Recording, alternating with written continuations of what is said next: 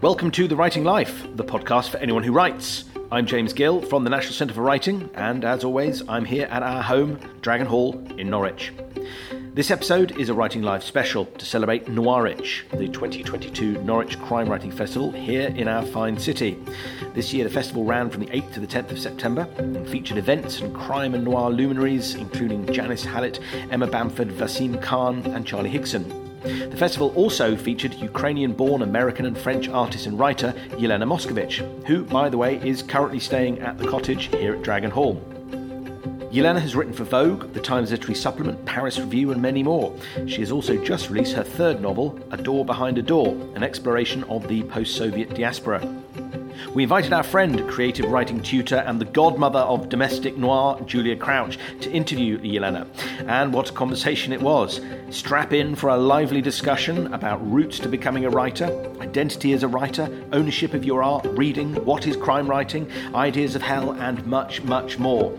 And you can look forward to another episode with Julia in which we explore how to grip your reader, which is a great conversation, useful to writers of any genre, and it's coming soon. For more information about our residencies, virtual or here at Dragon Hall, head to our website, nationalcentreforwriting.org.uk.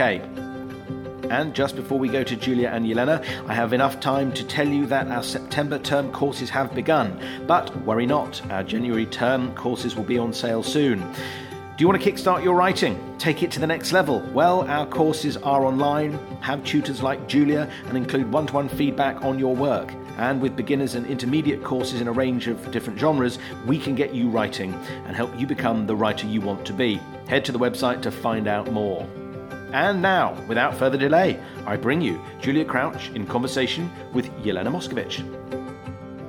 Probably just what I'm really nosy. So, and we've got lots to talk about. So I want to start off first of all by asking you what you're doing in Norwich. You're staying in a cottage, yeah? Yes, I'm staying in a cottage. I was invited to speak at the Noirwich Festival, which is a crime festival. And the invitation came to me with like a sort of self-realization because I didn't really know I was a crime writer until I was invited to speak about crime writing. But I was invited here, and then the National Center for Writing gave me a week and a half residency in conjunction with this lecture. And I'm also giving a workshop that's sort of in line with some questions and passions I have around writing. Yeah. Is that the body workshop? The movement? Have you done it yet or not? Is it coming up? No, it's this Friday. Yeah. Oh, how exciting! Yeah. Wow. Yeah. So I'm connected to Norwich in that I have just until recently I've been visiting fellow. I was kind of like one of those cousins in the Victorian novel. I was visiting for about 4 years. So I'm really sad to have missed you because I normally would be there at Noirwich, but because there was no money for me to come, I didn't come because I'm a bit skint at the moment. But I really wanted to hear your keynote, and actually I did manage to get hold of the transcript. So good. Yeah. Okay. So I can refer to that today if that's okay. Absolutely. Yeah. So have you been into the Dragon Hall? Isn't it amazing? Yes, I've discovered. So I was shown Dragon Hall the first day, and then I've kind of pitter-pattered around the city. So I've gotten glimpses, and I've really been enjoying sort of how small and intimate that. I don't know if this is like, a faux pas to talk about how small a small city is, because I know there's some pride involved in the size, but because I come from Paris and it's a very big city, and it's a little fatiguing. So actually, I love Norwich. I love the fact it's so ancient, and the ancient kind of sort of, it's a bit like Rome in that respect, isn't it? That the ancient kind of nestles up against the modern kind of intimately. And the cathedral, have you been there yet? Yes, and I love the courtyard with the labyrinth in the middle. It's really just breathtaking. The light that comes through and the peace. It's a really great container of calm and quiet. Yeah, great. So I find it greatly inspirational. Have you been to oh God, what's it called? The St. Julian's Chapel. I passed by it. It's worth going in and reading her story. Yeah. So the first couple of days I was sort of, I think I closed all the literal doors and all the figurative doors, and I just kind of went into my writing, because also the residency is an opportunity for me to sort of have some concentrated writing time. Yes. So I think I was a bit of a latecomer to actually stepping out into the real world, so to speak. So this week is my catch-up week to go out for the sites. Because she had the kind of the dream gig, really, back in the Middle Ages for women, to be an anchorite, which meant that you kind of had basically you were kind of sealed inside a cell where you could just get on with what you wanted, and people would bring you food. You didn't have to do anything except write and pray. I mean, obviously the praying bit would be a challenge for me, but I really kind of like the idea of being an anchorite. Anyway, so Julian of Norwich was one of them. But I can understand that kind of pull between being somewhere that's kind of amazing and also being there to write, because it's that division, isn't it, between the real world and the imaginary world, and as a writer you have to feed on the real world and bring it back to your desk, but also you need to put those hours in.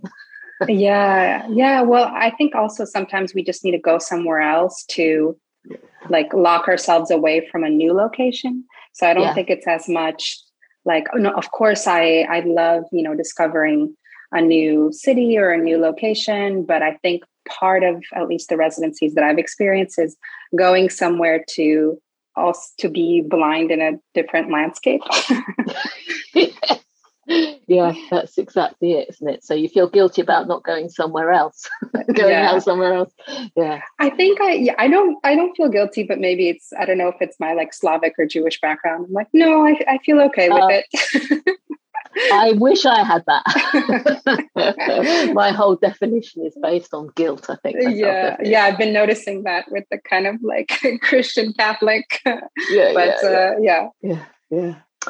Oh, well, yes. So am I right? You've written 3 novels to date. The Natasha's Virtuoso and A Door Behind the Door. I've read A Door Behind the Door and I loved it. And I'm just kind of, I had to tear myself away from Virtuoso to do this. You. So I really, really love your writing. I think it's really vibrant and muscular and transgressive, and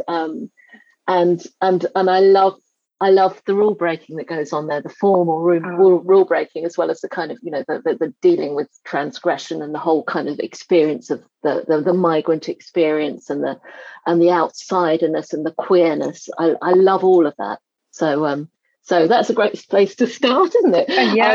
And I've got so many questions, but I think I'm going to start with the thing we're sort of from different parts of the world entirely, both metaphorically and literally, but the thing we do have in common is theatre. And you started off wanting to be an actor, like me. You started off wanting to act, and you went to Le Coq, which I'm so jealous about. Tell me about that kind of impulse. So I actually wanted to be an actor for like a very hot second. It was like a year when I was like 15.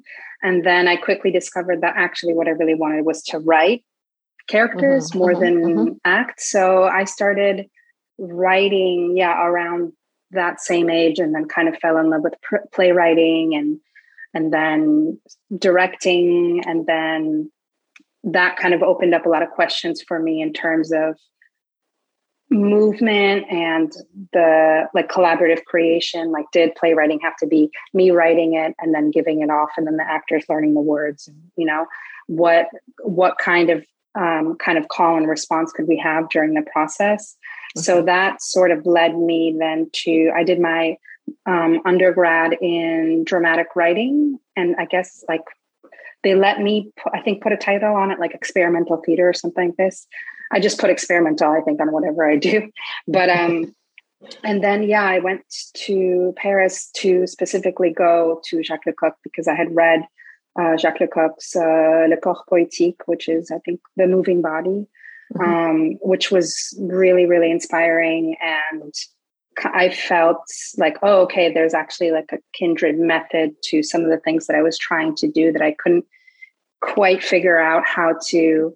I mean, of course, I'd seen things that were like a happening or somewhere between an installation and movement piece or something, but I hadn't really read someone with a specific method and process and approach to it. And so that's what really drew me to Lecoq. But I think it was really in the sense, for me at that point, really, I'd only wanted to be an actor for a year. And since then, even though I do performing every now and then, but it's more like, for me, it's just a way to be part of my writing. I don't really want to be an actor. No. I got disabused of that ambition when I was very young as well. When I think largely because I realised I wasn't anywhere near as good as my peers on my drama course. I did drama at university in Bristol in England. But I do have quite a few friends that went through the Paris kind of Lecoq or Gaulier schools. And they all, I mean, they're all kind of like in their 50s, some of them in their 60s now. And they all look back on it with kind of like, oh, these were my golden years. This is where I really, really lived. And it was hard work. Yeah. Because you learn, I think at Lecoq, there's no kind of writing stuff down, is there? There's all about making the work with your body. And Yeah. I think now in the past years, some of the pedagogy is kind of put into question because it is a bit, not just harsh, but I think the approach is maybe doesn't lend itself to, I don't know, it kind of comes from this like patriarchal heritage of saying like, here's the authority figure, here are the guidelines, and there's actually no leeway for anyone to have a different language with the guidelines. Yeah. So some of that is being put into question. So I personally, I mean, I come from a Slavic background. I think I'm just someone that really thrives on discipline. So for me, I really enjoy. I think the discipline is something I lacked in America because I was just like, why are you? Come on. Like, I don't need compliments. I don't. And then I went to Lecoq and I was like, oh, okay, maybe Tell I don't me when need it's wrong. Tell me when I'm doing it wrong. Tell me when I'm doing it wrong. That's Lecoq, isn't it? Yeah. And it was, I think what I really enjoyed about Lecoq was the precision that, you had, we had everything that we were doing was collaborative. So it was also learning to work with people that sometimes you couldn't stand. And sometimes you would kind of be forcefully put with these people, I guess, to do some sort of character building for yourself. But then we had, when we had this sort of weekly performances, like these short performances of what we had created that week in front of the teachers, which was kind of a jury, we would start. And if any point we didn't, if any point that our like level of acting became a bit slack, they just stopped us and said thank you, and we couldn't continue. So there was this precision that actually every moment mattered, and you couldn't just throw things away and get to the next one because you wouldn't get that chance. Wow. I got a bit waylaid by Grotowski in my early 20s, which is probably, you're probably quite familiar with. Love Grotowski. All that physical stuff and those kind of extended in improvisations where you're encouraged to make manifest the metaphorical. It's just kind of or metaphysical. It was kind of, it was just it was wonderful and empowering and brilliant. But again, yes, the kind of that patriarchal authority, the kind of down through the people who had worked with the man himself. I was working with someone who had worked with him, and there was this line, and there was kind of, and there was a slight rebellion on certain of the camps that I went to. There were lots of women, and kind of there was a little bit of an uprising occasionally. Yeah. I think it's, I mean, maybe this is on another note, but I think it's very different, very difficult. Like we haven't quite conceived how to have like a new world type of discipline, because so much of discipline is tied to sort of the existing power structure that we've inherited, that obviously more and more we realize is not serving us.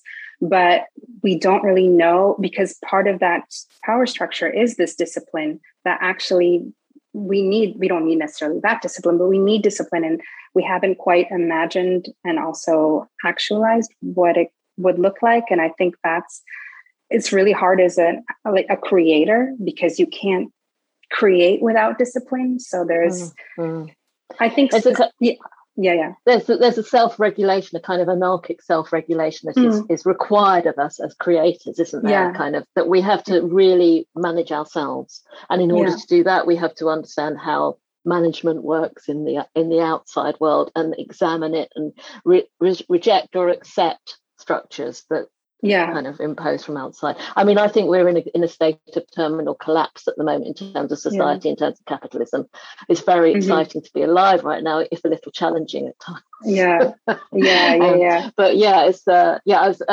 it's interesting. I was talking with some friends last night, all kind of again in their 50s and 60s, and talking about queerness and relating to, you know, how the experience of that is challenging for older women and kind of the whole trans debate and everything, and then how, you know, our daughters or our children are saying, I don't want these pronouns anymore, and how that the idea of female pronouns is something to be that we fought for as kind of a positive, assertive thing is now being it's hard not to see it as a rejection, but it's actually an evolution, and we have to kind of understand that and ride with it and kind of, you know, be alive to question it, but also, you know, it's change, and change is happening at such a rapid pace. So to kind of pull this back to writing,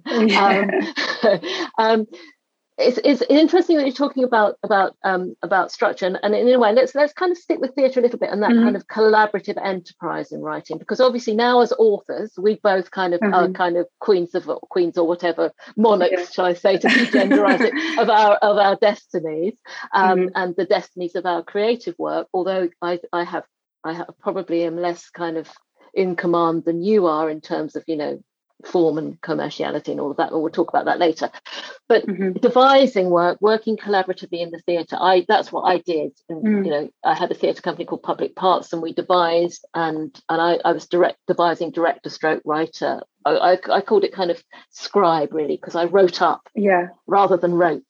And we did about 11 shows over a period of about 10 years, until basically I had kids and I just couldn't do it anymore, because you know, you need 24 hours a day to do that sort of thing. And I love the democratic nature of it. I love the fact that all the scripts we produce then are owned by everyone, from the actors to the director to the stage manager to the woman who worked in the office, who put the kind of whole economic structure in place for us to do that work. So, you know, everything was owned jointly, and you know, every input was valid, whatever it was. What was your experience of working collaboratively and devising? I think actually I would say that aspect was a bit frustrating for me, because I think I'm kind of a lone wolf at heart. And at the same time, I think like this life has taught me a lot about being collaborative in my personal and creative life. So I think that's just where I've needed to learn to be a bit more flexible. But at the same time, I think I've also learned to respect my own working process, which is that the words are, in a sense, my own. They're my responsibility and my euphoria and so I think that, I mean, there's different ways of working. And so I was working with people that each brought something that they were, in a sense, maybe responsible for, or they were, in a sense, it was sort of there. So it wasn't that everything belonged to everyone. And it definitely wasn't democratic, because there are people that had a say about certain things, and there was still a hierarchy. I was still the director, so I was the one that sort of had a say about the cohesive vision and direction. But it just wasn't, you know, a totalitarian approach. So of course I was open to, you know, hearing this or that, or collaborating sort of in between the lines. But I think the division was still quite clear, and I think that's something that I need.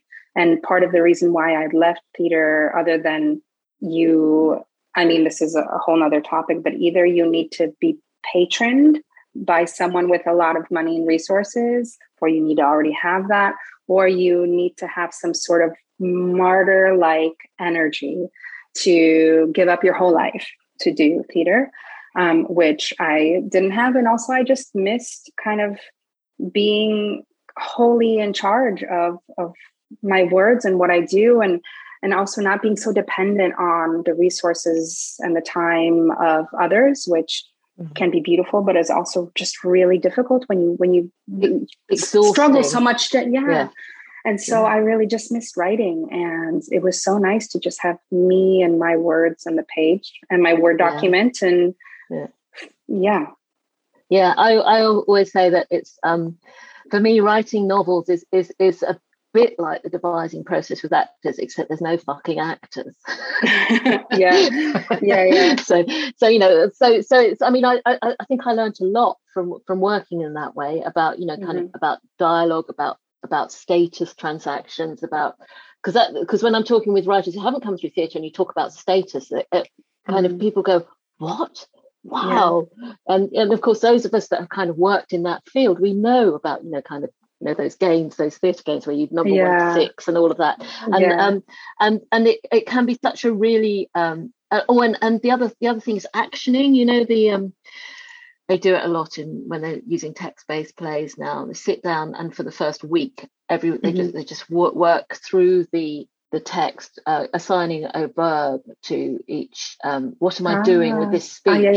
So that kind of unlayers. It's a kind of it's a Max Stafford Clark kind of coined it in his book Letters to George, and it's a way of kind of unraveling the subtext or the intention behind action, because very often, as we know as writers and as people, that we don't often say what we mean, and we don't often do with what our words imply that we're doing with them. So that can be a really interesting way to look at writing.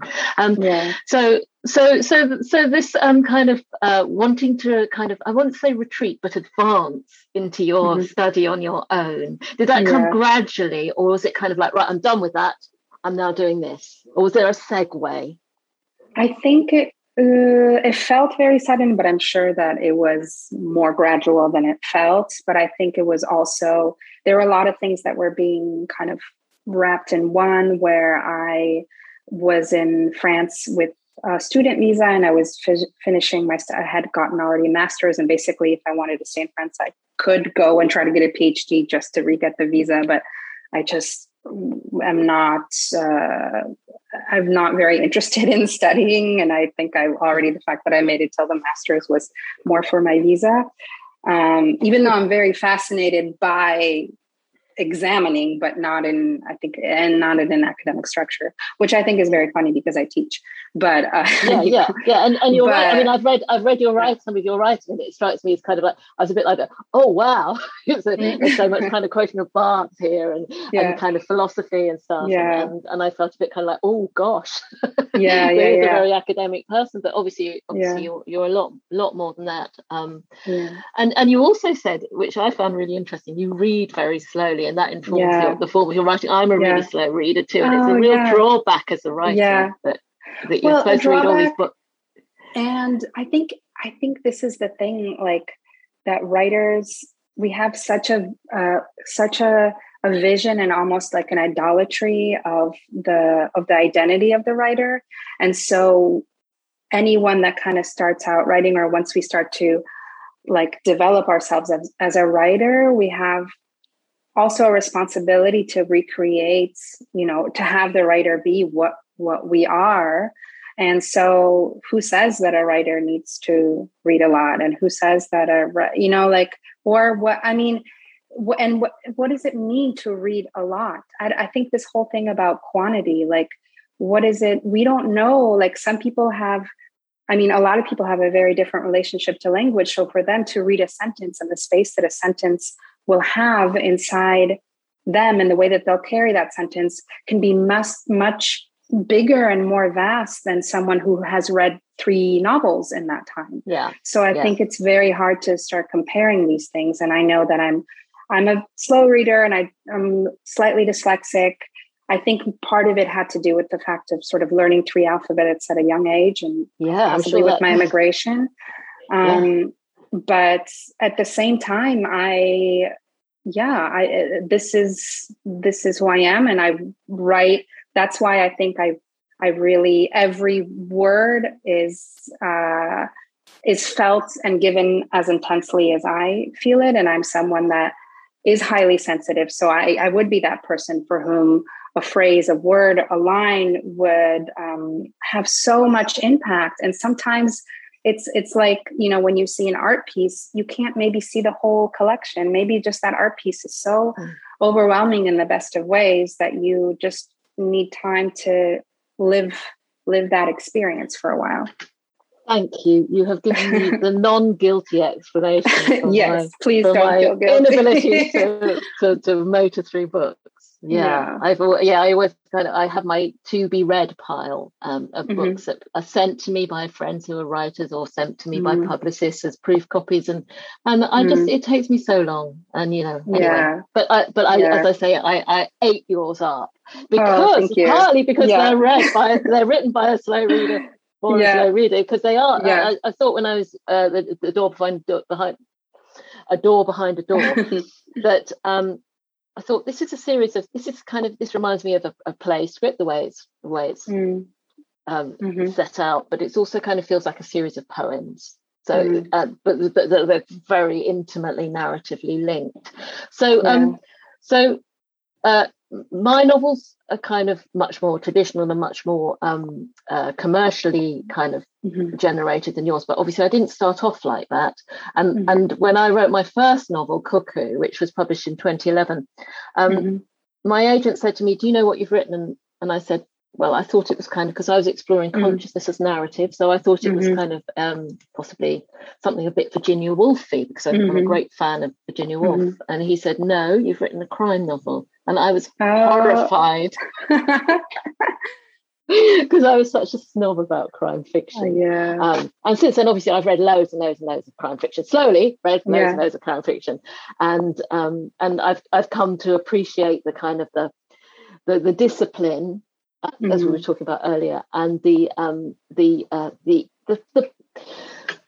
politics of crime fiction, the way it kind of can hold a mirror up to a society and kind of unpick it and examine it, the best of crime fiction, that is, and that it kind of, rather than being exploitative, it's the reverse of exploitative, that it's actually tends to be fairly kind of socialist in its kind of impulses, and can kind of just get under the skin of a world in a way that possibly other genre fictions and literary fiction can't always manage in such a kind of, I suppose, accessible way as well. I'm thinking because of the story carrying it. Now, you're probably rejecting about 20 things I've just said there. No, but in a sense, I mean, that's what your work does. When did you come to the realization that you were a crime writer, and how did you feel about that? As you said, when you were invited to talk at Noir. Yeah, so when I was invited, to talk at the festival, that's when I had to really face sounds the like accusation.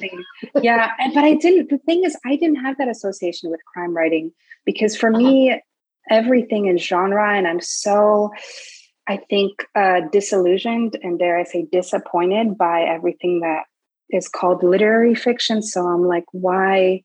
I think it's so elitist to, I don't know. So for me, I didn't really have that outlook. It was more like, did I overlook something in my own creation? Like, did I not see something that is so evident or something? And actually I was pitched to write this piece about crime fiction. And so that's where I wrote that every Russian novel is a crime novel. And that was sort of my first curiosity about, okay, well, it's true. It seems very evident. I mean, of course, on a very basic level, I have murders and crimes in all three of my novels. And I also have like a lot of kind of surreal or metaphysical crimes of like someone that killed someone in this time frame or this time zone and is suddenly somewhere else, Yeah. So for me, it was actually a really stimulating proposition of a way to look at language and form. And I thought, hold on, okay, because really for me, it doesn't matter what genre anything is. I just want something to be happening that's sort of alive and exciting with language and form. And so I thought, okay, well, what is the essence of crime? What would it feel like, or how can we conceive it if it was, a language being spoken instead of a story being told? And that was sort of the lecture that I gave, because it was the sort of burning question that I was left with after realizing that I was a crime writer was, what if crime wasn't about a story, but it was about a language? Yeah, about the transgression of language, the transgression of. Yes. Yeah, exactly. I talk about, the criminality of a work and how a language, there's Evgeny Zamyatin, who's a Russian novelist who wrote We, which is like the science fiction, but he also wrote The Flood, which is actually a very lesser known crime, surreal kind of crime fiction. But he said, I don't remember from where this is from, but he said, the world is kept alive by heretics. And I think literature is kept alive by heretics, by sort of like heretics of language. And so it's not necessarily, we can call it a transgression, but I don't think it needs to be in relationship to there's a norm and then we transgress the norm. What if we're actually purifying? What if we're actually going to the origins and liberating the origins? Because it doesn't have to be transgressive in the fact that we're assuming that what we have is the foundation and we're going to transgress the foundation. Yeah. Yeah. So your wonderful final exhortation to the attendees at the Norwich keynote speech was is go to hell and be as terrible as you haven't even yet imagined, which I just love. What a liberating thought. Yes. Yeah. You talk a lot about hell as a place of kind of transgression and truth. Was that what you said? Yes, something like that, wasn't it? Transgression and truth. And you make hell sound an incredibly attractive place to be. Yeah. I mentioned that, hell, I think in the West is sort of unfortunately described as this, derelict atmosphere of moral suffering, and it's this, where everyone will be judged and criticized and punished. Estelle Gret says in Top Girls, she says it's a place where the birds have bums with faces that eat you. Yeah. But actually, a place where you get judged and criticized and punished sounds a lot like our reality. So why would that be hell?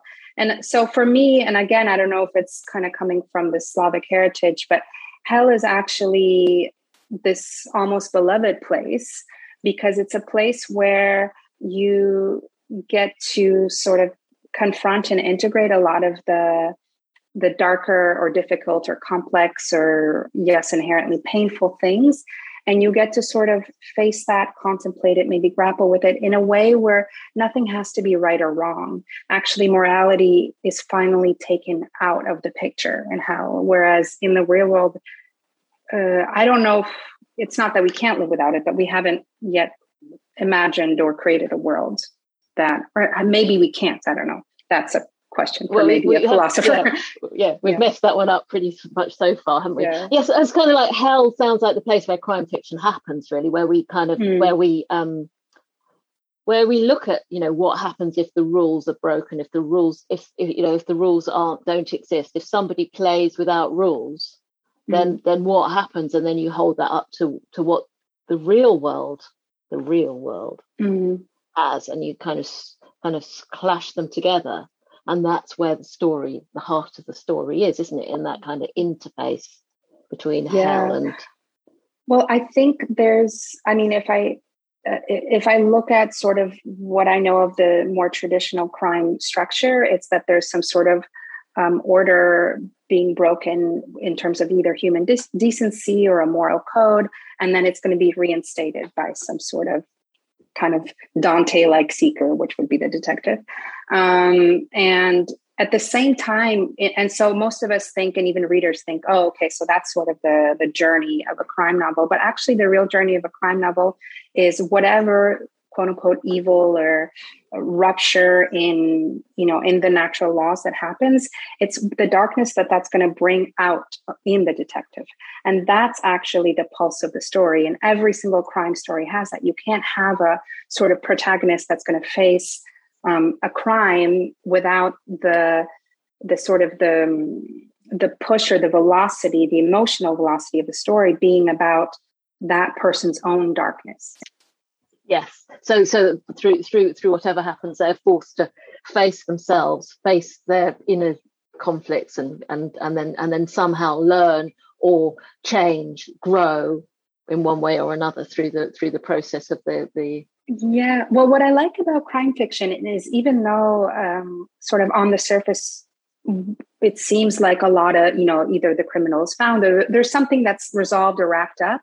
But usually in terms of the protagonist and their emotional journey, we're usually left with that person on the brink. Okay, now they've seen, it's like it took them the whole story to see the darkness. Now, what are they going to do with it? And I think that's really wonderful about that form, that actually maybe there's some plot or logistical points that are resolved, but that it takes us to a place, to the brink of the question. And that's why crime series is so attractive for a writer and for a reader, is that kind of there's this protagonist that's dragging this or rolling this ever increasing snowball of kind of like terrible things, kind of things learned through terrible doings through the whole series. So it can be really exciting to kind of encounter that. So talking about endings, you talk about how resolution isn't your thing, and I'm kind of the same. And in fact, what I have to kind of put my hands up here, because what I try to do with my novels is I do try and nudge the form a little bit. So, like my last novel, The New Mother, the last but one novel, The New Mother, was kind of partly every other chapter was an Instagram post, for example.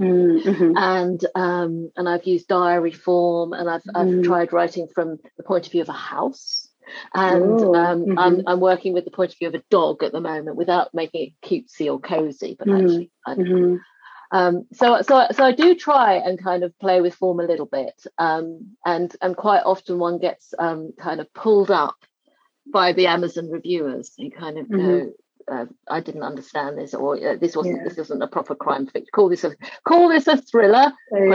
Question mark. Yeah. Anyway, so the Her Husband's Lover, the book 3 books ago, ends in a very open way.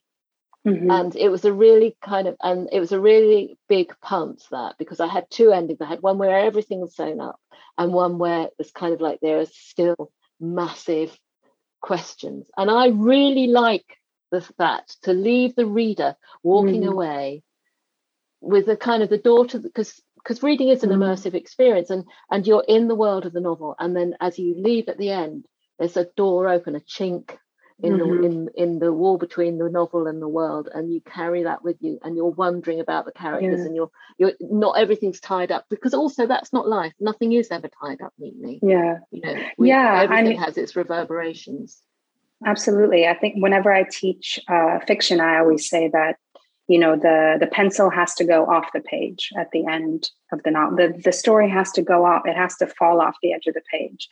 That's nice. And I think otherwise, if it doesn't, then what we have is maybe an essay or a treatise or some sort of even academic work, but it's not fiction. And so it's also thinking about what is fiction, what can it be, what's its force, and that doesn't need to be limiting. It doesn't mean, okay, now we have to say what is fiction and what isn't fiction, but to really use the elements that fiction has that other forms don't have, and use them, with the most intent and with the kind of most craft and mastery, because that's when they are going to be the most powerful and the most resonant to the reader and beyond. And my last novel ends with a comma. And so it doesn't really end. I won't give you the last line, but it also, I don't want to give that away. That's one thing with crime fiction, you can't give spoilers. Yeah. I mean, there's no spoiler. There's nothing that you can, I think, spoil in my novels, because there's nothing that gives you that, oh, okay. Oh, okay. Yeah. But I think in terms of the expectation of maybe the industry or the readership, which is actually unfortunately so governed by the sales aspect of the industry. So I do wonder if readers were more liberated as humans, what would their capacity and desire for literature, what would that be? But I think that it helps to have disappointed readers early on in one's career. Then I think then the fanship that you have and the kinship that you have with readers are readers that are looking to be disappointed in that way. My kind of most loyal readers, even though they're, a small little army, but, they got my back and they come in and for every, 0-star review, they'll just a paragraph about how and why. And, and so you also see that there's, the people that need these things, that feel disappointed that your work doesn't provide these things. The thing is, they can find that at every corner. So yes, they were disappointed because maybe they had an expectations or they were led this way or that way, but maybe they didn't think about the fact that they had this experience that they would never have had. They had an opportunity to be angry in a whole new way. I don't know. Yeah. So where do you think, when you're writing, where does the reader sit in your head? Are they kind of like here, or are they over there, or are they not even are they behind the curtain? I think nobody exists when I'm writing. I think it's, nice. I don't think of the reader at all. I think I don't even know where I am. I would say it's the closest thing for me that I know to kind of this trance state without making it grandiose. It's not, it's a very banal trance. It's not, but yeah, I think it's really a place of utmost freedom. And I think if I was maybe a virtuoso dancer or something like that, then I think it would feel equivalent like that to be in my body when I'm like in the air, or like when I, so it's a place of dancing where I don't think when you're in it, I don't think you're conscious of where the lights are, where the audience is, where maybe it's something you think about in those intervals when you're prepping or before, after, but during, I don't have that consciousness. Great. How liberating. I'm so jealous of that too.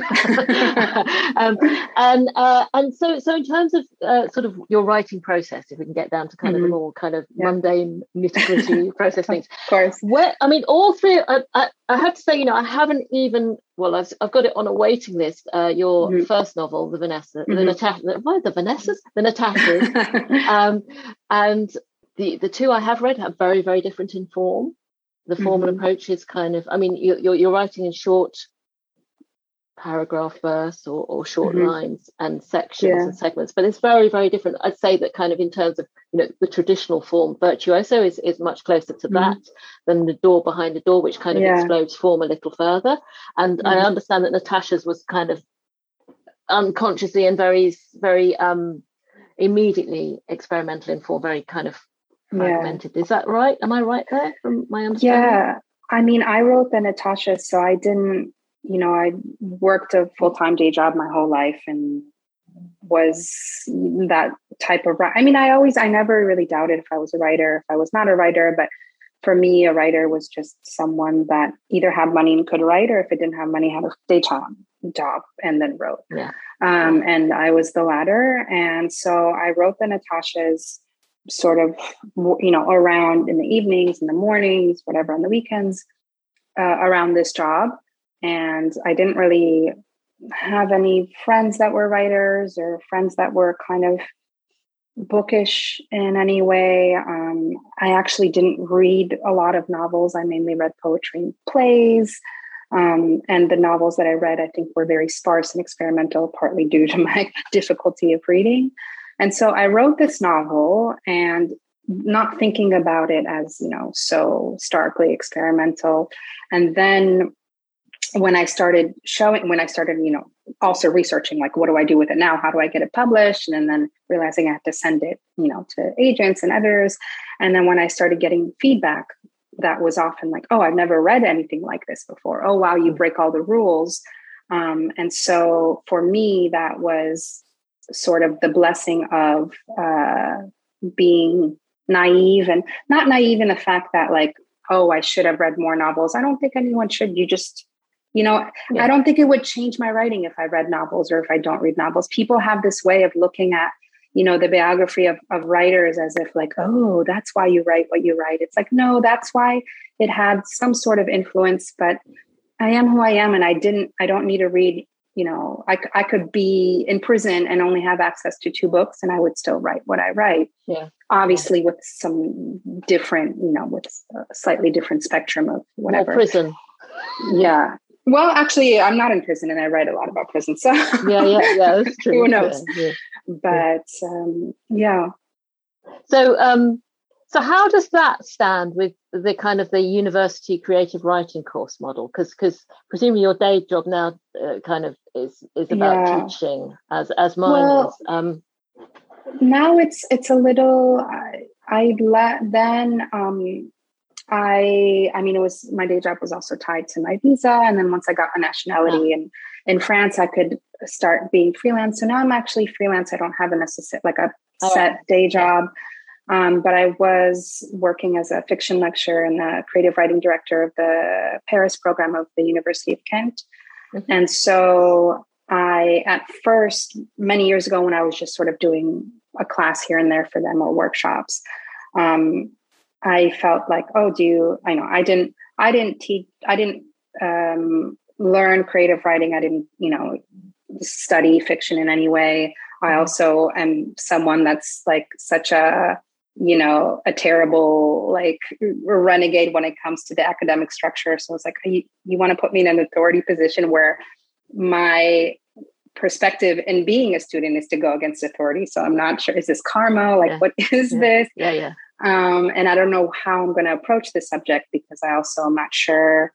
I don't think that writing can't be taught. It's not that. It's how do I teach people not to write how to somehow, and also that part of writing is unraveling your own moral code and the way that you view yourself and your worthiness as a person, because that translates directly to the freedom and the access that you're giving yourself to language and subject.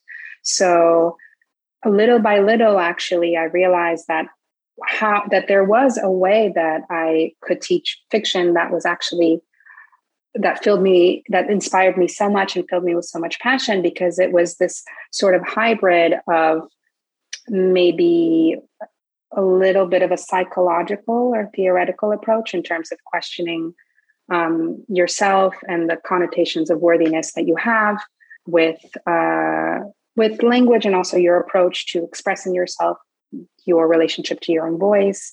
And then on the other hand, to really look at, to break down language into dynamic elements, and to be able to compose in a sort of non-intellectual way.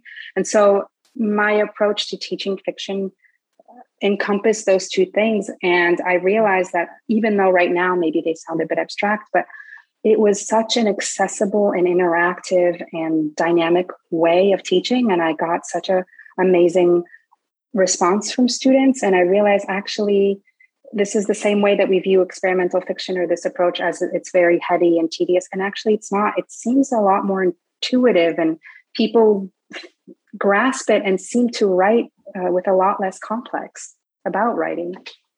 That's really interesting. So it's about a process of liberation rather than I don't know, shackling to a certain sort of form. Yeah.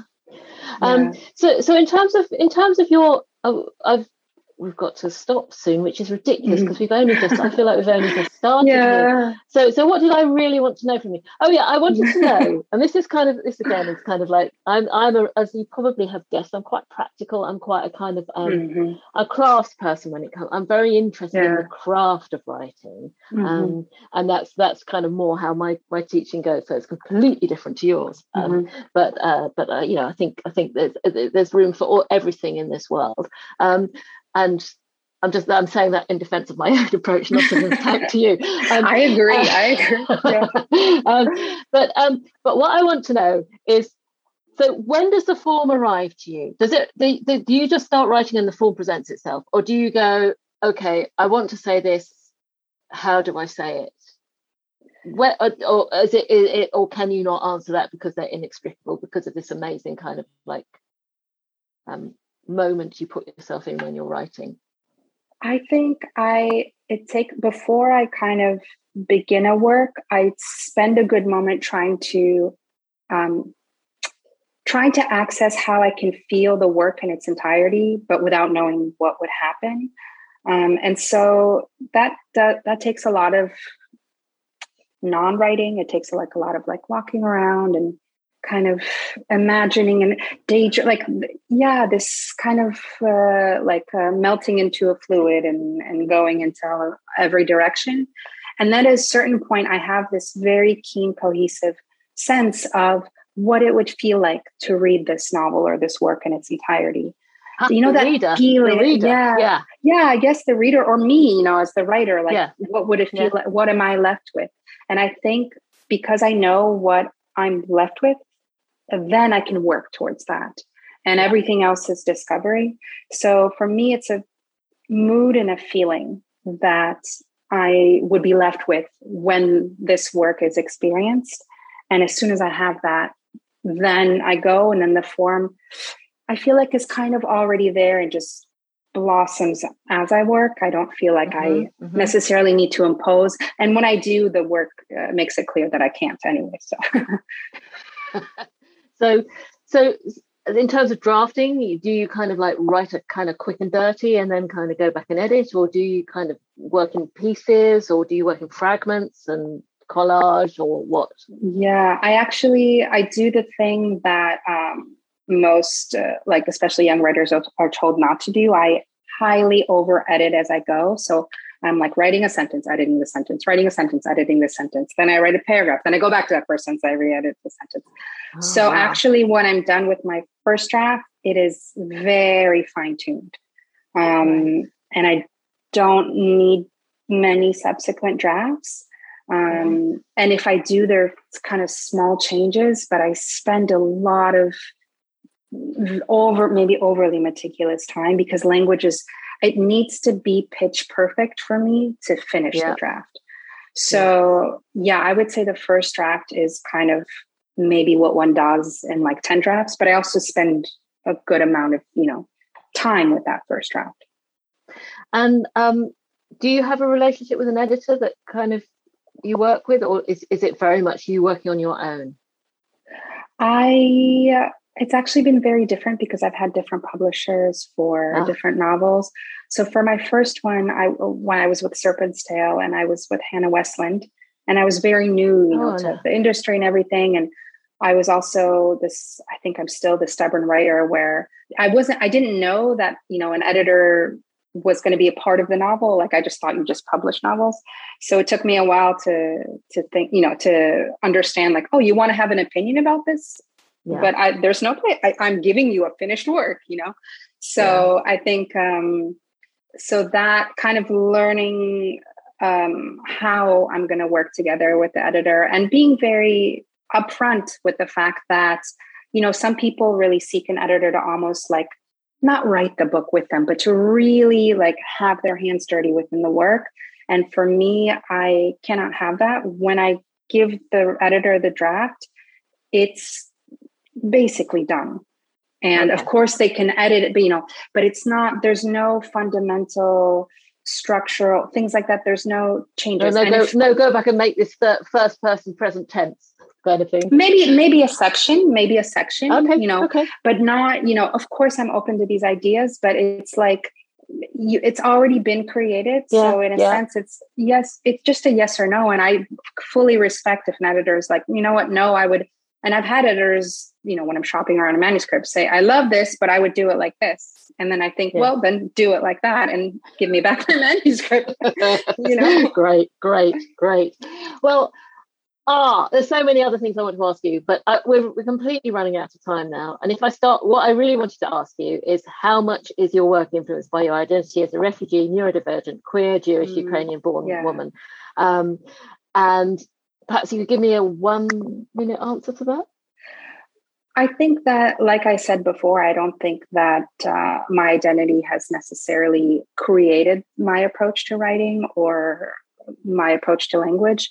But I think having been in between the lines of being seen in terms of, in Ukraine, in Soviet Ukraine, not being considered, a native and being considered sort of a foreigner just by the fact that I was Jewish, and then being a foreigner for the rest of my life everywhere else, being a foreigner to sort of the gender norms and to the heterosexual norms, and also being a foreigner in terms of financial access.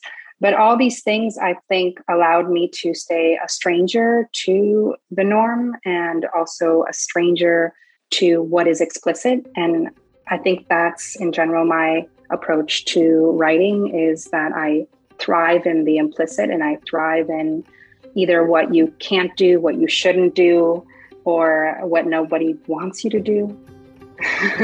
Perfect for crime fiction. Perfect. Well, thank you so much, Yelena. That was just really, really interesting. And again, I just love we could now just go down to the pub and have a pint of alcohol-free lager and carry on talking. But you must get back to writing, and I must get back to writing. So enjoy your time in beautiful Norwich. Thank you, and really great to meet you. Yeah, thank you so much. If you're ever down in Brighton, call me up, yeah? Yes, I will. Yes. Yeah. And if you're ever in Paris. Oh, yes. Yes, well, of course. Okay. Right. Take care. You too. Bye. Take care. Bye-bye. Bye. A massive thank you to Julia and Yelena for that great conversation. If you have questions or want to get in touch, you can find us on Instagram and Twitter @Writers Centre, and you'll find us on Facebook by searching National Centre for Writing. Don't forget to sign up to our weekly newsletter by visiting nationalcentreforwriting.org.uk and clicking the orange drop-down box on the homepage. As a UK registered charity, we rely on the generosity of our supporters to make our work possible. You can make a donation over on the website today by hitting the Support Us button in the top nav. Don't forget to subscribe, rate and review us, because it helps other writers to find the podcast. Thanks again, keep writing, and we'll catch you on the next episode.